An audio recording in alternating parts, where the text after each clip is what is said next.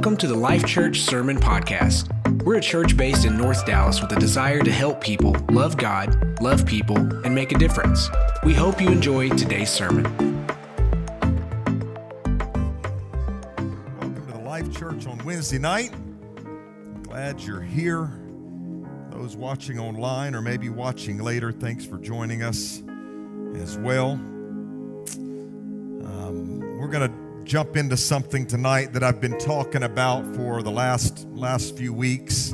And before we kind of get to it, let me just let you know that if you want to access the notes, they're in the Church Center app, and just go to the What's Next tab, and all of the verses, the various points that you'll see on the screen will be there as well. This is also something that maybe you don't want to follow along while I'm teaching, but you want to be able to refer back to, then you're welcome to do that.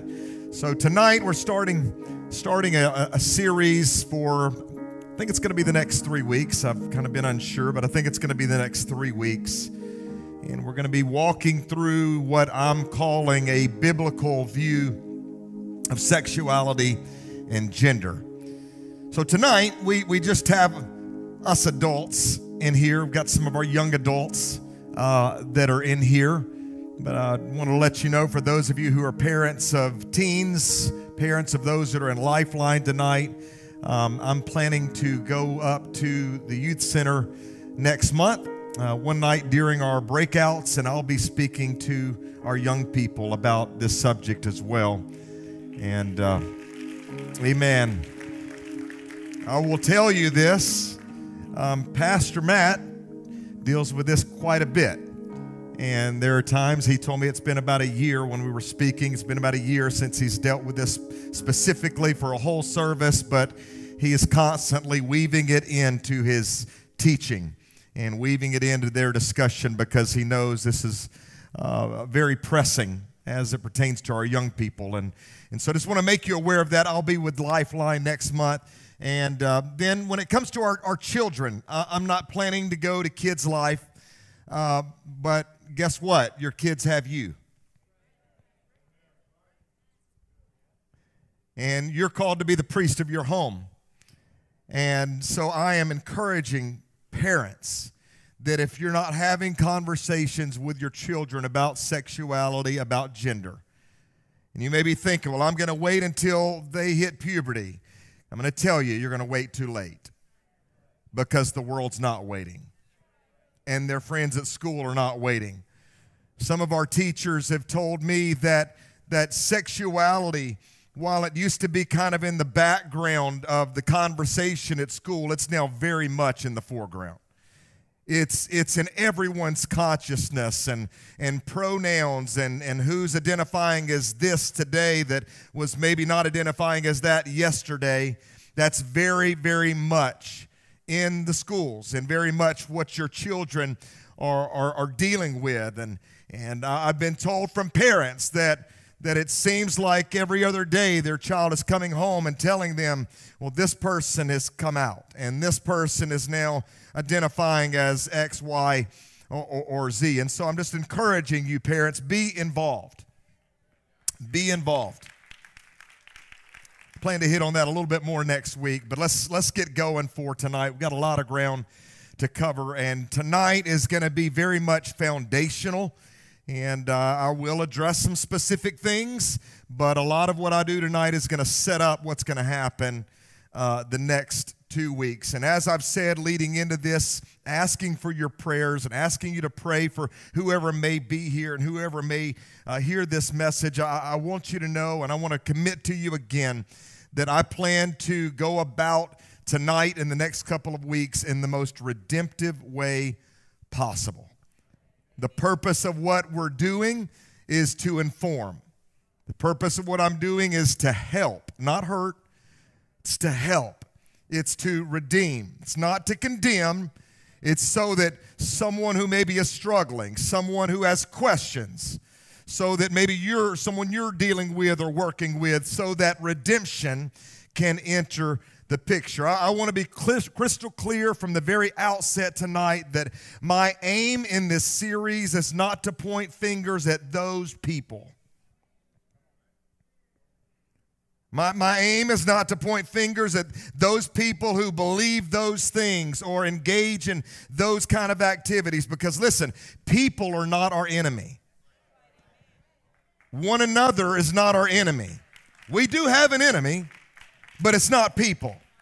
We have an adversary, and I want you to know he's working overtime, and he's working overtime to distort the truth of God's word and to pull us away from God's design for our life. So that's what I'm coming against. I'm not coming against an individual. I'm not coming against a person. I'm coming against Satan. I'm coming against our adversary. I'm coming against the lies that he is weaving in our culture and society. Can somebody say amen? Put an amen on that. Amen. Amen. So we're going to spend some time in the book of 1 Corinthians. If you want to get your Bible or open your Bible app, we're going to go there in a minute. But I want to give a little context before we do.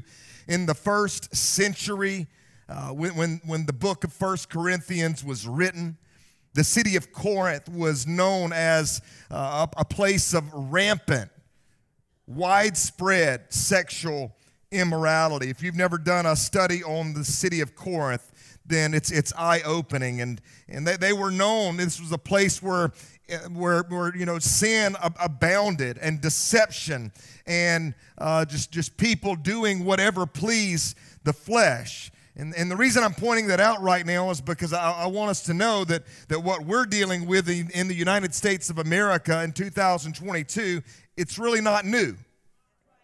Ever heard of Sodom and Gomorrah?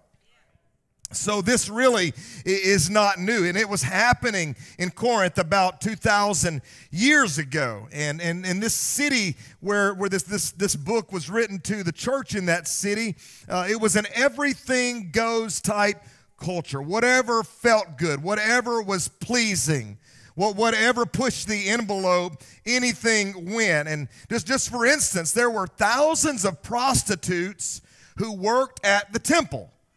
Not at the outskirts of the city, not over in the red light district, but they worked at the temple.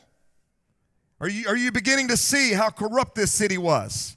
Hopefully that gives you an idea. And everyone was encouraged to indulge their sinful appetites, to indulge the flesh, to indulge the body in whatever way they desired to do so. And so when we look at 1 Corinthians 6, I want you to know that what God spoke to the church in that city was very relevant to the situation that we're facing today in our culture.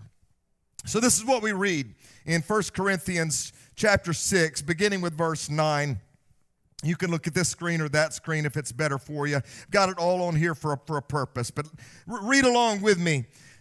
Do you not know that the unrighteous will not inherit the kingdom of God? Some people are going to make heaven, some people are not, right? Don't be deceived, neither here's some that aren't, according to this. Fornicators, nor idolaters, nor adulterers, nor homosexuals, nor sodomites. And listen right here where it says nor homosexuals or sodomites, the English Standard Version says it like this: nor men who practice homosexuality. Okay, so that's what is being referred to here. These are not going to inherit the kingdom of God. Verse 10 continues, nor thieves, nor covetous, nor drunkards, nor revilers, nor extortioners will inherit the kingdom of God. And such were, he's talking to the church, and such were some of you. You used to be this way. You used to be included in this list. You used to be someone who was an alien from God, a stranger from God. Such were some of you, but you were washed, and you were sanctified, and you were justified in the name of the Lord Jesus and by the Spirit of our God. He goes on to say, all things are lawful to me, and he's kind of bringing in here the argument of the Corinthians. All things are lawful to me, but all things are not helpful. All things are lawful to me, but I will not be brought under the power of any. Foods for the stomach, and stomach for foods, but God will destroy both it and them. Now, the body is not for sexual immorality. And we're going to drill this point home. I hope I drive it to the bedrock tonight. The body is not for sexual immorality, but for the Lord. Your body's for the Lord, and the Lord is for your body. So I want you to understand here, we've already, in this section here, we've already used the word body twice. But we're just getting started because we're going to continue on with verse 14 here. Here's what it says here in verse 14. But God both raised up the Lord and will also raise you up by his power. Talking about the resurrection. Anybody got resurrection power living inside of you? Anybody filled with the Spirit tonight? God raised up the Lord. He's going to raise you up. Do you not know, though, that your bodies are members of Christ? Shall I then take the members of Christ and make them members of a harlot? What you do in your body, you are joined to Christ. So anytime you join yourself to something else, you're taking Christ and trying to join him to it. Any kind of immorality you engage in, you're trying to take Christ and join him to that thing. Certainly not, he says. You don't do that. Or do you not know that he who is joined to a harlot is one body with her? For the two, he says, shall become one flesh. But he who is joined to the Lord is one spirit with him. Then he says, he gives us the commandment in verse 18, flee sexual immorality. Get out of Dodge. Every sin that a man does is outside the body. All the other sins that you do that aren't sexual in nature, they're outside the body. But he who commits sexual sins, sexual immorality, they sin against their own body. And remember, your body's joined to Jesus. Your body's joined to Christ. Or do you not know that your body is the temple of the Holy Spirit who is in you, whom you have from God, and you are not your own? Has anybody here been bought with a price tonight? For you are bought with a price. Therefore glorify God in your what? In your body. Not just in your spirit. Not just with your thoughts. Not just in your inner man. But glorify God in your body and in your spirit, which are God's. Listen, if you were keeping score and counting in that passage in 1 Corinthians 6, the word body is mentioned 8 times in that passage. That leads me to believe that what we do with our bodies is pretty important. That leads me to believe that God takes pretty seriously what we do with our bodies. And the reason I point this out is that there's all kind of mixed messaging that is out there today about our bodies and how we're supposed to view our bodies and how we're supposed to use our bodies. And church, that's why we desperately need to hear tonight what the Word of God says about our bodies. The Word of God's not silent when it comes to our bodies. Yes, we know it addresses the inner man. We know it addresses our consciousness, our thoughts. But it also says a whole lot about our bodies. If you're taking notes tonight, I encourage you to write down these 3 foundational truths about our bodies. Or if you're in the Church Center app, you'll see them there. But according to this passage in 1 Corinthians chapter 6, we'll see that, number 1, your body was created by God. It was created for His glory and for your earthly and eternal good. All of that was spoken. All of that was referenced in the verses we read just a moment ago in 1 Corinthians chapter 6. Now let's go back and let's look at 1 Corinthians 6:13, because in many ways this is a foundational verse in this passage. Verse 16 is so important. In verse 16, we see a phrase that would have been understood by the Corinthians. Now, us just reading it, we might just read right on past it. We might just gloss right over it and say, okay, I don't really know what that's all about.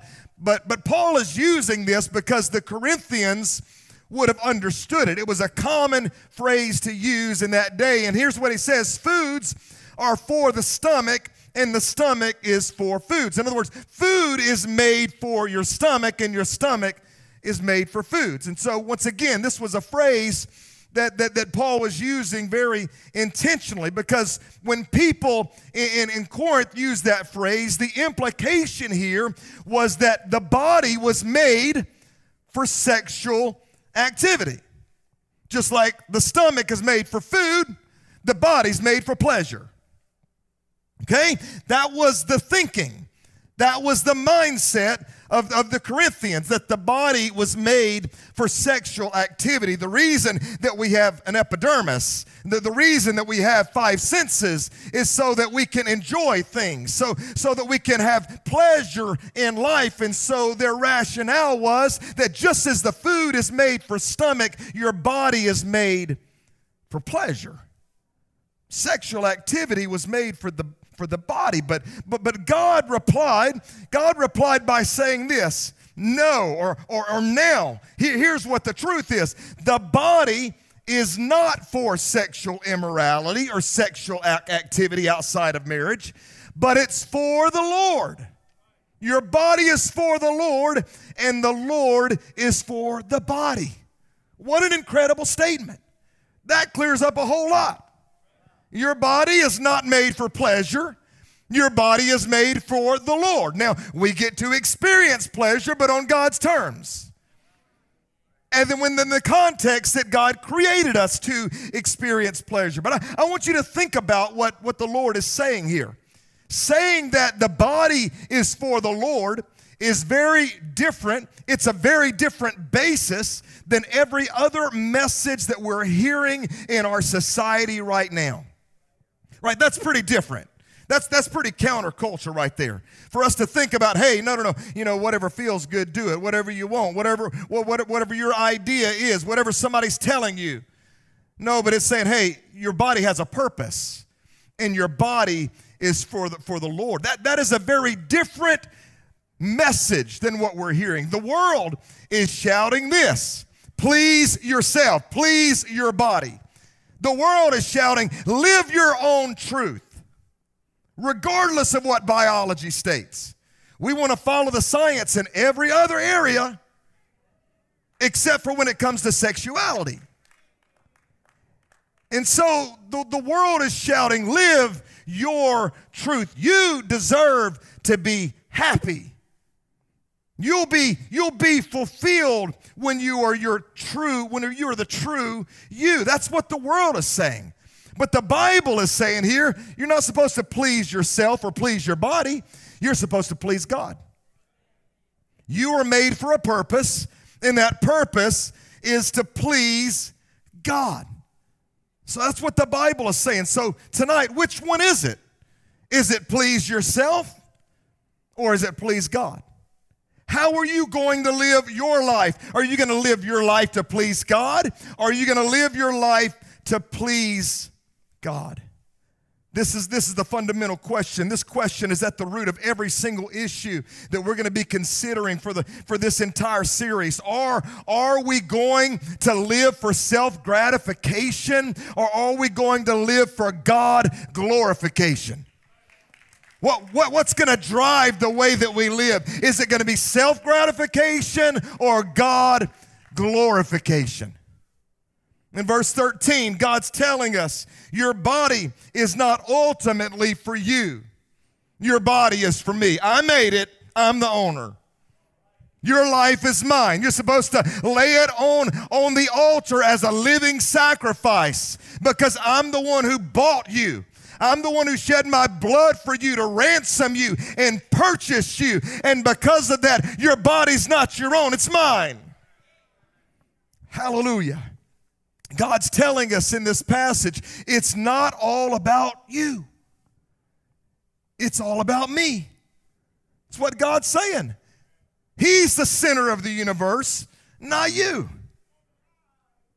So what if you are not at the center of the universe and everything doesn't revolve around you? Can you be okay with that? Well, what if God instead of you, is at the center of the universe and everything revolves around him. So many times we have a hard time with that, though, because we want the focus to be on us, and we want to be happy, and we want this, and we want that, and we want it our way. We want the world to revolve around us, but unfortunately, according to the Word of God, that's not the way it works. And I don't want you to miss this next part of this passage. Here's what God said. He said, your body is for the Lord, and the Lord is for. Somebody say for. The Lord is for the body. Your body is his. Your body is from him. But here's the other part of it. He's for you. He's for you. He's on your side.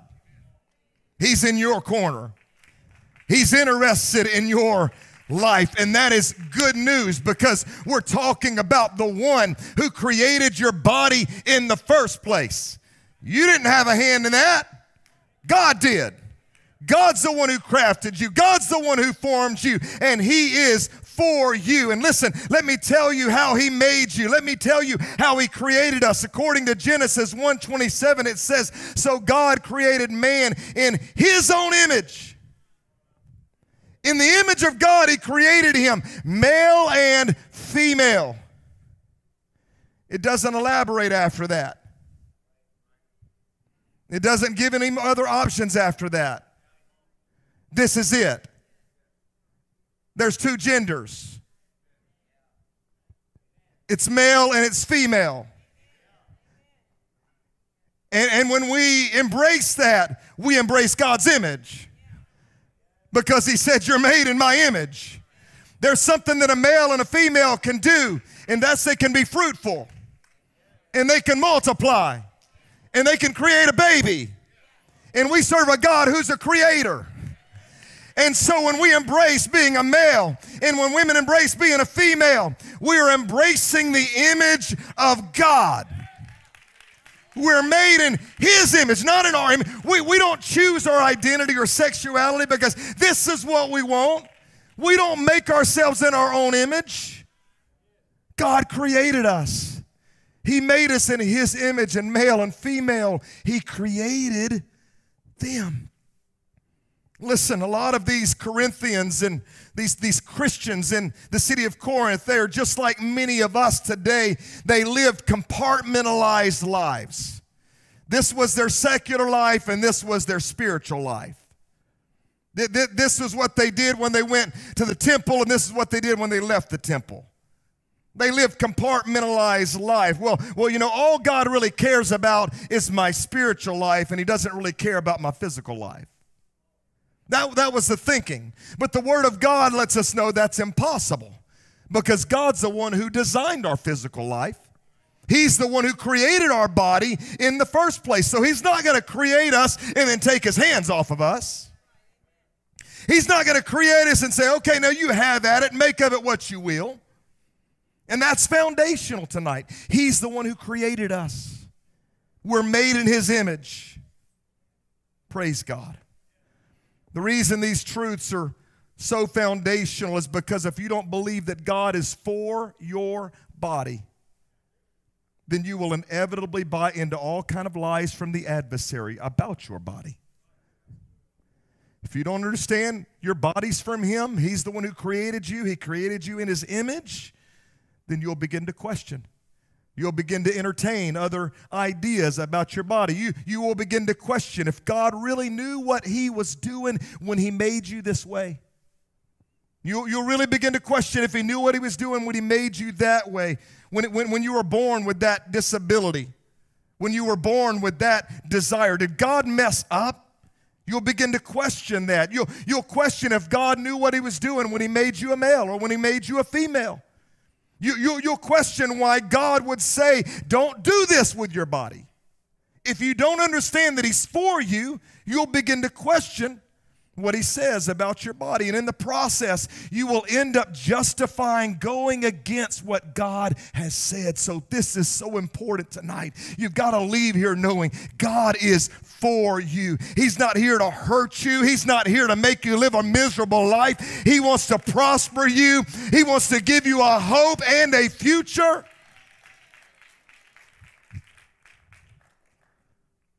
want you to think about it. The all-wise, the all-loving creator of the universe formed your body. He formed my body. And God knows better than any one of us. God knows better than anyone else in the world what is best for our bodies. Yet we listen to so many others that we think have our best interest in mind. We give ear and heed to so many others when God loves us the most and He knows us the best. We live in a world where the mantra is, nobody can tell me what to do with my body. Nobody can tell me how to live. And I want you to know the essence of that is sin. That's really a very prideful thing. Nobody can tell me what to do. Nobody can tell me right and wrong. Nobody can tell me truth and lies. Nobody can tell me that. And it's arrogance to say, you know what, I know better than God knows about how I should handle my body, about how my body was made, how my body should function. I know better than He knows. But hear this tonight and believe this, and I hope you'll receive this tonight. God is for you. He's on your side. He wants you to prosper. This is where it all starts, is having an understanding that God is not against you. He's for you. And if you question this, if you question whether God is for you or not, you're going to live a life full of confusion. If you question this tonight, you're going to be susceptible to deception. So don't doubt it. Believe this. Receive this tonight. He's for you. He's for your body. Your body's from Him, and your body is for Him. Can somebody say amen? Amen.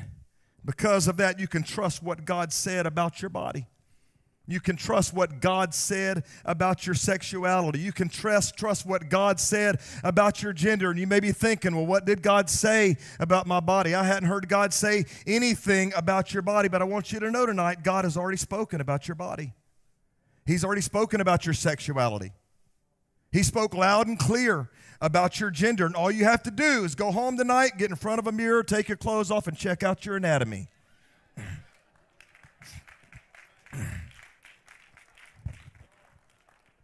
He spoke. I'm going to tell you, there's differences between a male and a female. There's differences between a man and a woman. And so when you were born, God spoke. This is a boy. This is a girl. And it's definitive. There's no question.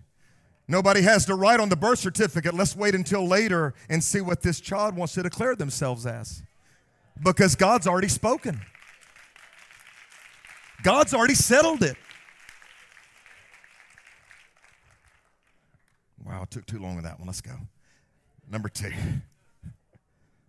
We're not going to be here all night, just half of it. So, the third foundational truth about our bodies is that in this broken world, we all have broken bodies.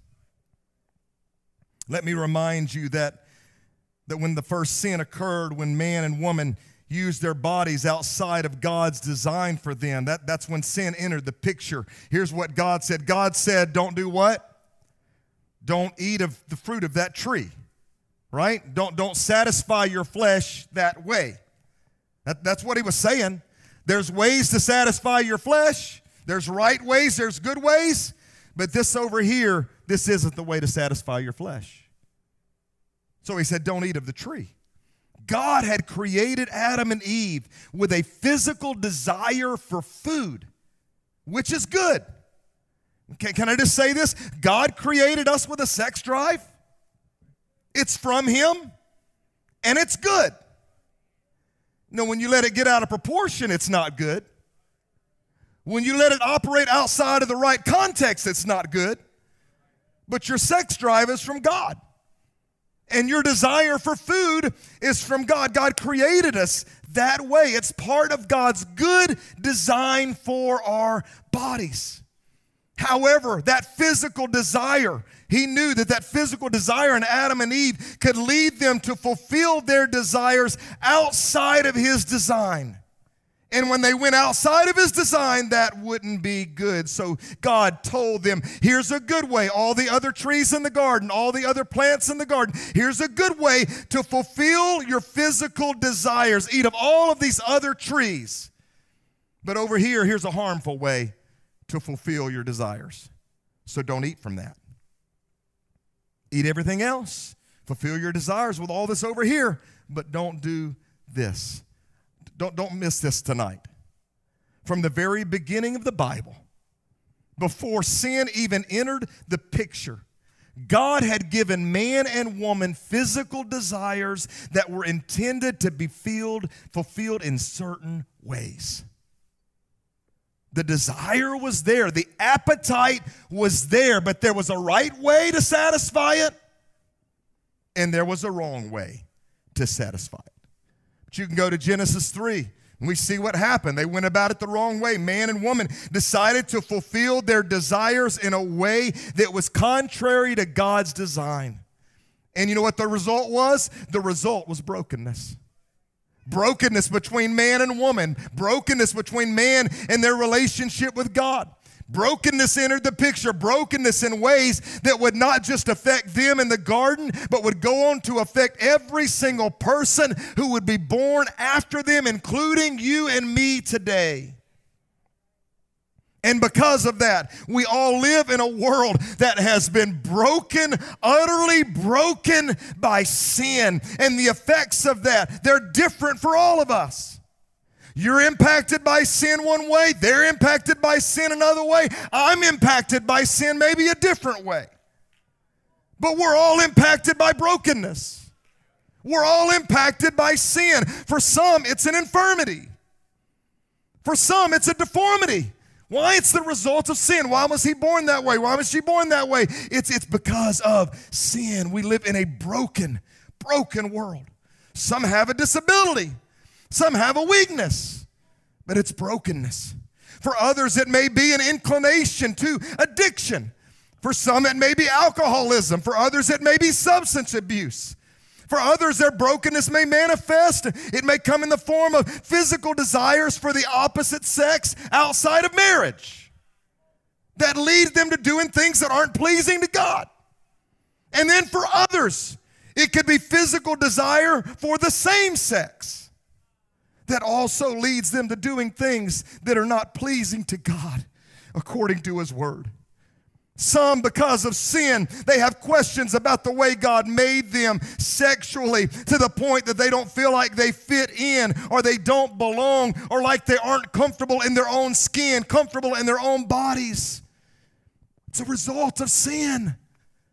It's a result of brokenness, and it manifests in different ways for different people. Others deal with issues like infertility, abnormalities, or diseases, or cancer. It's all a result of sin. It's all a result of this right here. It's all a result of brokenness.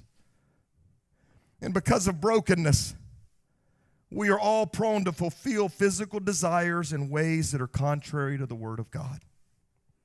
Because we're broken. Because sin has blighted us. Because sin has tainted us. Because we've gotten a taste of the pleasures of sin. They're pleasurable. The Bible says that. It's a given. It's for a season, though. But we've gotten a taste of that apple. We've gotten a taste of what that's like. And so all of us, we're prone to fulfill our physical desires in ways that aren't pleasing to God. And I could go on and on here, but let's move on here. So here's four realities to keep in mind about brokenness tonight.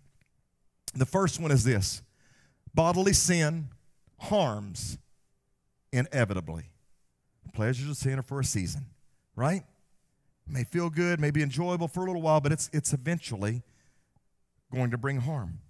In 1 Corinthians 6 and 12, we're not going to put this on the screen, but some of the Corinthians saw no harm in practicing prostitution. And what they would say in response was, all things are lawful. Right? But God responded in essence by saying, just because you can doesn't mean you should. Just because you can doesn't mean that it's good. Okay? So here's the second reality. Bodily sin controls quickly. 1 Corinthians verse 12 continues, all things are lawful to me, but I will not be brought under the power of any. Their thinking in Corinth was, all things are lawful. I can do what I want to do. And can I remind you that we now live in a nation where same-sex marriage is lawful? We can say, just like the Corinthians did, hey, this is lawful. Our government has decided that this is okay, right? Sodomy is lawful. Cross-dressing is lawful. Transgenderism is lawful. The government says that it's lawful, but God says no. Just because you can doesn't mean that it's good. It's going to harm you. It's going to hurt you. It's going to eventually get control of you. Remember Esau of the Old Testament? He gave away his entire birthright just for a bowl of soup. Why? Because eventually his appetites took control of him. He just had to have what he had to have. He just had to satisfy his appetite. He had to satisfy his impulse or his craving. Why? Because bodily influences can cause you to do foolish things. And as a result, you have consequences for a lifetime. Here's number 3. Brokenness, not only does it control, but bodily sin devastates painfully. It devastates painfully. This is what verses 16 and 17 are all about. The Bible specifically says that sexual sins unite you with the other person. Two become one in the eyes of God when you engage in that sinful act. So it affects you in a way that's different than any other sin. Sexual sins are set apart in the Word of God. I know we don't have the taxonomy of which sin is worst, which sin's the most dreadful. Sin is sin is sin is sin. They'll all send you to hell. Unrepentant, they'll send you to hell. But the Bible does make a distinction about sexual sins. And there's sins of the body. Then verse 18 says this, every sin that a man does is outside the body, every other one. But notice the comparison here. But he who commits sexual immorality sins against his own body. And remember, your body is joined to Christ. So the Lord is saying here, don't underestimate the effect of bodily sin, particularly sexual sin. Don't just think, hey, it's a fling. Don't just think, oh, it doesn't really mean anything. It's just an itch I'm scratching. It's just a pleasure that I'm engaging. No, it has an impact. Sexual sin destroys lives. Sexual sin destroys and breaks marriages. It shatters homes. It causes hurt and pain, and it leads to all sorts of other sins like lying because you have to start covering up. It leads to other sins like bitterness. It leads to other sins like hatred because now you despise that person. It leads to things like gossip and unforgiveness and even murder. But it may start with a sexual sin.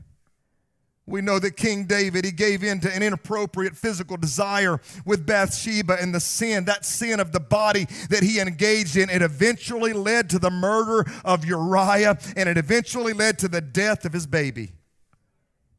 Because bodily sin devastates painfully. Here's number 4. Realities of brokenness is that ultimately bodily sin condemns eternally. Look at what the Bible says in 1 Corinthians 6, 9 through 10. He says, do you not know that the unrighteous will not inherit the kingdom of God? Do not be deceived, neither fornicators, nor idolaters, nor adulterers, nor homosexuals, nor sodomites, nor thieves, nor covetous, nor drunkards, nor revilers, nor extortioners will inherit the kingdom of God. Some may be sitting here tonight thinking, you know what, okay, I know he's talking about gender issues, and I know he's talking, about confusion and the dysphoria and all of that, but can I tell you that a lot of the sins that we don't think are so bad are listed right there in the same list as homosexuals and sodomites?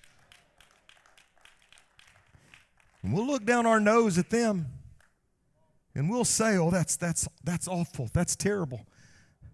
But I want you to know, I'm not saying that to minimize. I'm not saying that to minimize, but I am saying it to maximize the other. For us to understand, hey, we don't need to say, hey, this is real, this is a booger bear of a sin, and this over here, because it's a heterosexual thing, it's okay, it's not as bad. It's not the Word of God. Obviously, bodily sin is addressed here in this passage in many ways, but I don't want you to miss the language pertaining to all of these ways here. Listen, those who go outside of God's good design for our bodies, it says it plainly, will not inherit the kingdom of God. As a matter of fact, let me go back. It says it twice. It says it up here at the beginning in verse 10, and it says it again there in verse number 10. It says it twice. You will not inherit the kingdom of God if you live that way, if you live unrepentant in those kind of sexual, immoral lifestyles. So we've got to understand tonight that how we use our bodies, it affects our lives, not only in the here and now, but if it affects us, it has the potential to affect us for eternity. Praise God. So let's move on back to kind of my main 4 points. 3 foundational truths about our bodies. And I can already see I made a mistake. You'll see it when we go to the next one. But our bodies are God's temple. Our bodies are God's temple. Look at verse 19 of 1 Corinthians 6 again. Do you not know that your body is the temple? Your body is the temple of the Holy Spirit who is in you, whom you have from God. And if that doesn't drive the point home about the value and the importance of your body, then I don't know what will. The Spirit, think about this, the Spirit of the Almighty God. If you're a Spirit-filled individual, His Spirit is housed within your body. You're a container walking around with the deposit of the Almighty God inside of you. Talk about meaning. Talk about fullness. Talk about fulfillment. That's where we need to find meaning and fulfillment, right there. That our body is the temple. That ought to affect how we act. That ought to affect how we talk. That ought to affect how we dress. That ought to affect the decisions that we make. That ought to affect our behaviors. That ought to even affect what we desire. Why? Because at the end of the day, our bodies are temples of the Holy Ghost. And when you realize that He is in you, you understand how valuable you are to Him, then you should be willing to do what it says in 1 Corinthians 6:18. You ought to be willing to flee sexual immorality. Flee. Make haste. Gettest thou outest. Little King James sprinkled in here. Run away. Run in the opposite direction. Don't walk, don't saunter, don't skip, run. When it comes to sexual immorality, get out of there. Why? Because God wants to save us from something that our flesh thinks is good. And He, as our good Father, He knows it's not good for us. He knows that it's deadly. You see, church, whenever God gives us a negative command, really, what He's doing here, you know, when He says do this or don't do that, flee from this, when he gives us a negative command, really what He's doing is He's giving us 2 positives. And here are the positives. One is that God is pointing to something better. When God says don't do, when God says don't engage, don't act like, He's pointing to something better. And then here's the second positive. When He gives us a negative, God is protecting us from something that is worse. Whenever you hear God saying, don't do this, flee from that, run from this, He's always pointing to something better, and He's protecting us from something worse. So can I encourage you? Don't rise up in prideful resistance. When you get a negative command from God, when God stops you, when God convicts you, when your conscience begins to speak to you, Don't bow up on God when you get a negative command from him and think, you know what, oh, he's just trying to keep me from having fun, and he's just trying to keep me from living a fulfilled life. Listen, that sinfulness in us, because that's exactly what Adam and Eve thought in the garden. God had said what? He said, don't eat from that tree. It was a negative. Don't do this.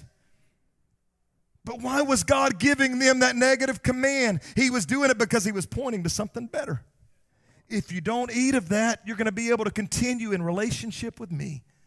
We'll continue to walk together in the cool of the day. And he was also protecting them from something that was worse. We know that the wages of sin is death. So he was trying to keep them from that. But Adam and Eve didn't believe God, and they thought, you know, God must be holding out on us. God must be keeping us from something that is good. That tree, the fruit of that tree must really be special. It must really be good, and he doesn't want me to have what is good. So I want you to think about this. You got a child, toddler, 4 or 5 years old maybe, and you tell that kid, you know, you're going to go outside and play, but I want you to stay in the yard. And don't you run out in that road. You stay here in the yard. You stay here inside the fence, and don't you dare go out in that road. Listen, that's good for him. That's good for her. It's keeping them safe, right? You know better as a parent. You know better as an adult. But wouldn't it be ignorant for that 4-year-old to disregard your instruction? And go out in the road anyway? Yet that's exactly what we insist on doing sometimes with our bodies. And that's what our culture is encouraging today. And that's what our culture is celebrating today. Hey, you know what? Go play in the road if you want to. It's, you know, do whatever makes you happy. Meanwhile, God is lovingly saying, don't run out into the road. It's dangerous in the road. There's harm there in the road. It's gonna hurt you. It's gonna control you. It's gonna devastate you. It has the potential of condemning you forever. So stay in the yard. Stay in this safe place. Let's skip ahead here. So what are we supposed to be fleeing? What is the road, if you will, that we're not supposed to go near? The Bible describes it as sexual immorality. That's the road. Stay out of that road. So what is sexual immorality? The Bible describes it. Here's what we know today is from the Word of God. It refers to any and all sexual activity outside of a marriage between a man and a woman.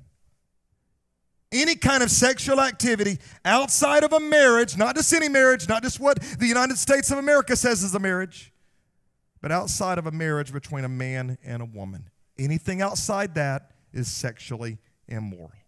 It fits in that list. Even if it doesn't get named specifically earlier on, it fits in that list. The list that says that if you do these things, you're not going to inherit the kingdom of God.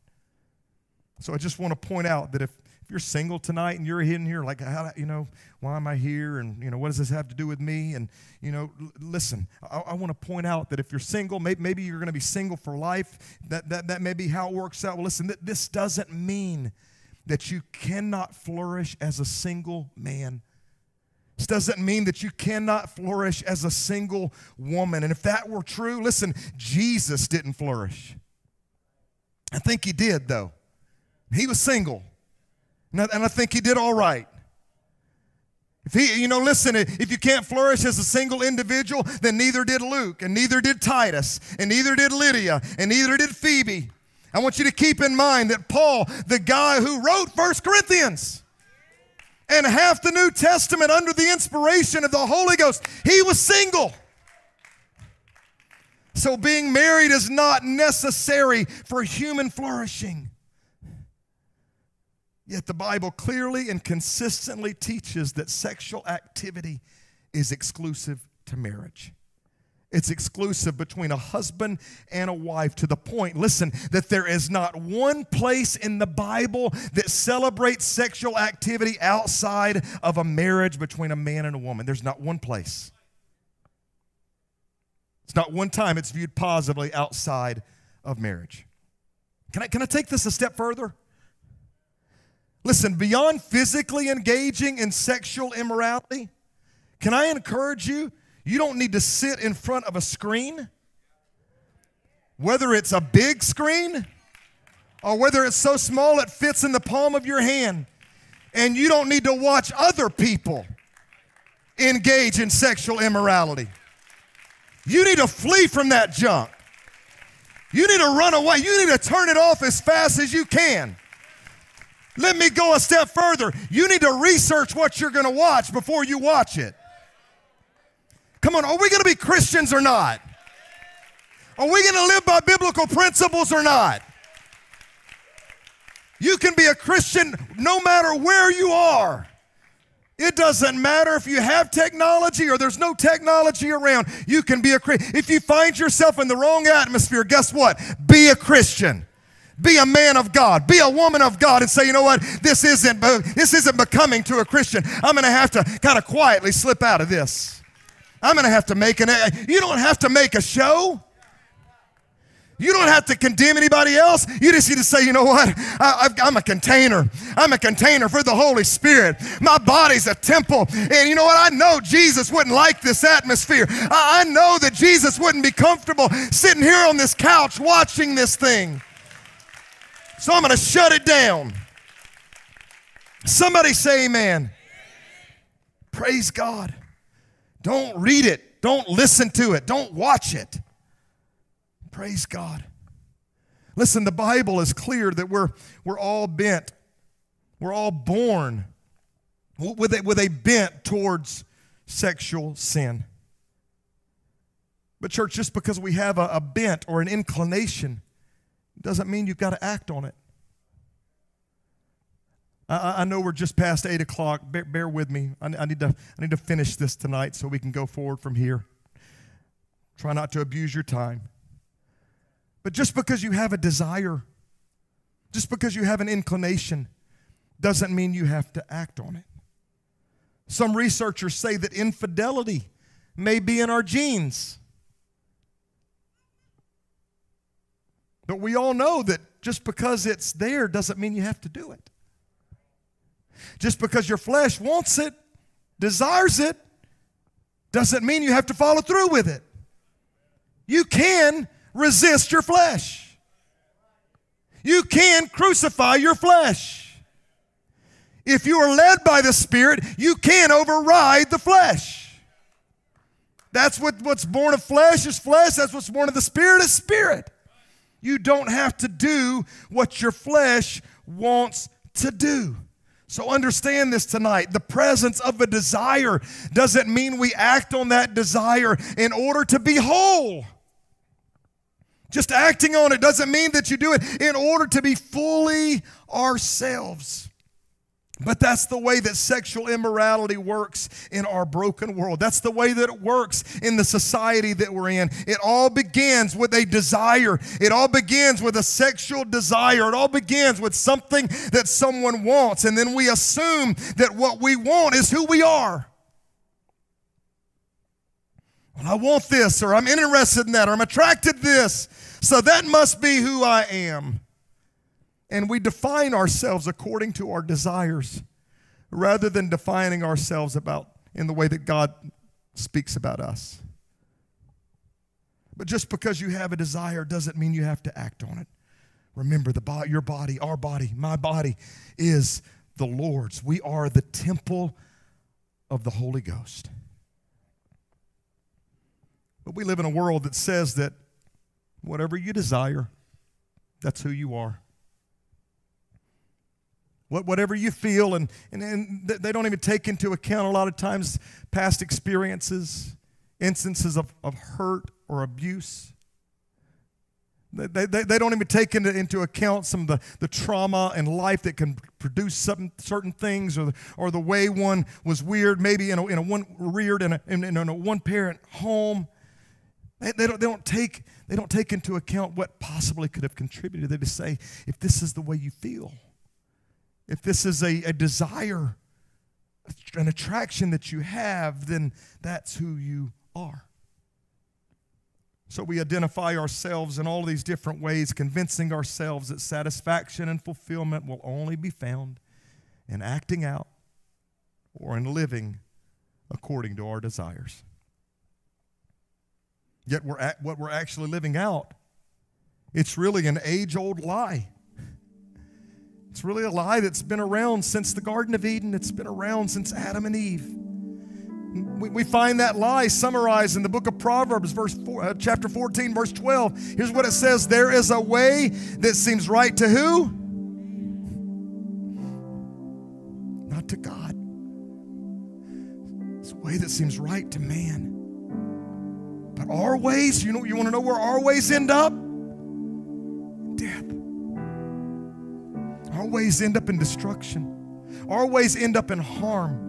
Our ways end up in us being less than what God intends for us to be.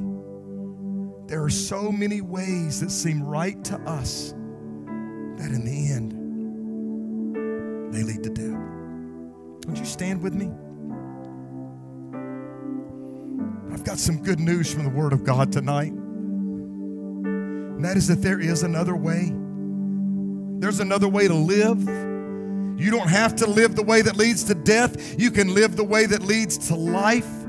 You can find yourself in a place that leads to life now, in the here and now, and life forever in eternity. You see, Jesus, God in a body, right? That's who He is. Jesus comes to this broken world, and He comes to every single one of us, and no matter what our desires, no matter what our questions, no matter what our struggle may be, He gives us all the same invitation that's found in the book of John, chapter 6, verse 35. Here's what Jesus says: I am the bread of life. He who comes to me shall never hunger, and he who believes in me shall never thirst. And you may be thinking, oh, he's just reading that to try to find something nice to put in here on this talk about sexuality and this talk about gender, and that doesn't really fit. That's nice, preacher, but that doesn't really fit. But I want you to pay attention. Here in this passage, you know what Jesus was doing? He was using a bodily desire. Food and water. And could I even espouse that the desire for food and water is a more fundamental desire than a sexual desire? That it's even more foundational? You can survive without sex, but you go without water a few days. You go without food for a little while. So this desire was even more fundamental than a sexual desire. It's something we all need. We all need bread, food. We all need water. It's something that is universal. And Jesus here, in essence, was saying, listen, you've got desires? Come to me, because I'm the fulfillment of all of your desires. What you need, you'll find in me. What you're longing for, you'll find in me. I am the one that you need to flourish. Come to me and you won't be hungry. Believe in me, trust in me, and you won't ever thirst. But in order for God to be what you need for Him to be, that means that you're going to have to say no to the desires of your body. Do you remember Jesus' initial words to anyone who were going to follow Him? They're found in Luke chapter 9, verse 23 and 24. Then He said to them all, if anyone desires to come after me, let him, come on, would you read that again? Let him take up his cross daily and follow me. For whoever desires to save his life has to lose it. And whoever loses his life for my sake will save it. Church, this is the call of Jesus to every single one of us, and it must not be diluted. It must not be watered down. It must not be dumbed down in our day. I don't care what's going on in the world around us. I don't care what Hollywood has to say. Listen, whoever you are, you've got to die to yourself. You've got to die to your flesh. You've got to die to your desires, and you've got to come alive in Jesus. Come to Jesus. Believe in Jesus. Trust that Jesus has everything that you need. Trust that He loves you and that He and His Word are worthy of your trust in return. Listen, even when His Word goes completely against the grain of the world around us, we've got to say, I'm throwing my lot in with the Lord. I'm going to stand on the Lord's side. I'm going to let the truth of God's Word have the final say in my life. I'm not going to get all involved in the arguments of the world and this and that and born this way or choose this way or that. No, I'm going to go back and I'm going to go to the Word of God and I'm going to let the Word of God settle it. Listen, I know there's tons of things that I didn't get to tonight, but let me remind you, tonight was foundational. You need to be here next Wednesday. You need to be here the Wednesday after that. But I want to end this tonight by just saying there is hope for every single one of us. That coworker of yours that you feel like so far from God, there's hope for them. That family member that's confused right now, there's hope. Come on, if there was hope for you. Our hope is found right here in verse 6 of 1 Corinthians 6. And such were some of you. He's not talking to the city of Corinth here. He's talking to the church in Corinth. He's talking to the saved. He's talking to the believers. And he's saying, don't you remember where He found you?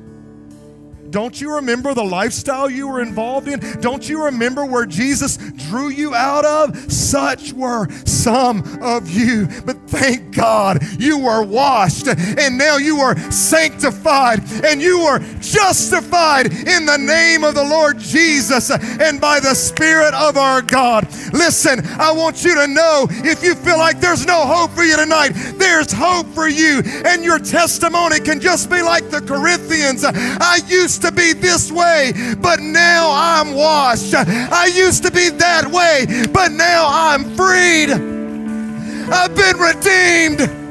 I found my identity in God instead of things of the world. Such were. It's in the past. It's history. Oh, I wonder if you'd lift up your hands and begin to call on the Lord right now. Thanks for joining us today. We hope that you were inspired by today's sermon. Connect with the Life Church through our website, tlcdallas.com, and on Facebook and Instagram @TLCDallas. Remember, together we can love God, love people, and make a difference. God bless.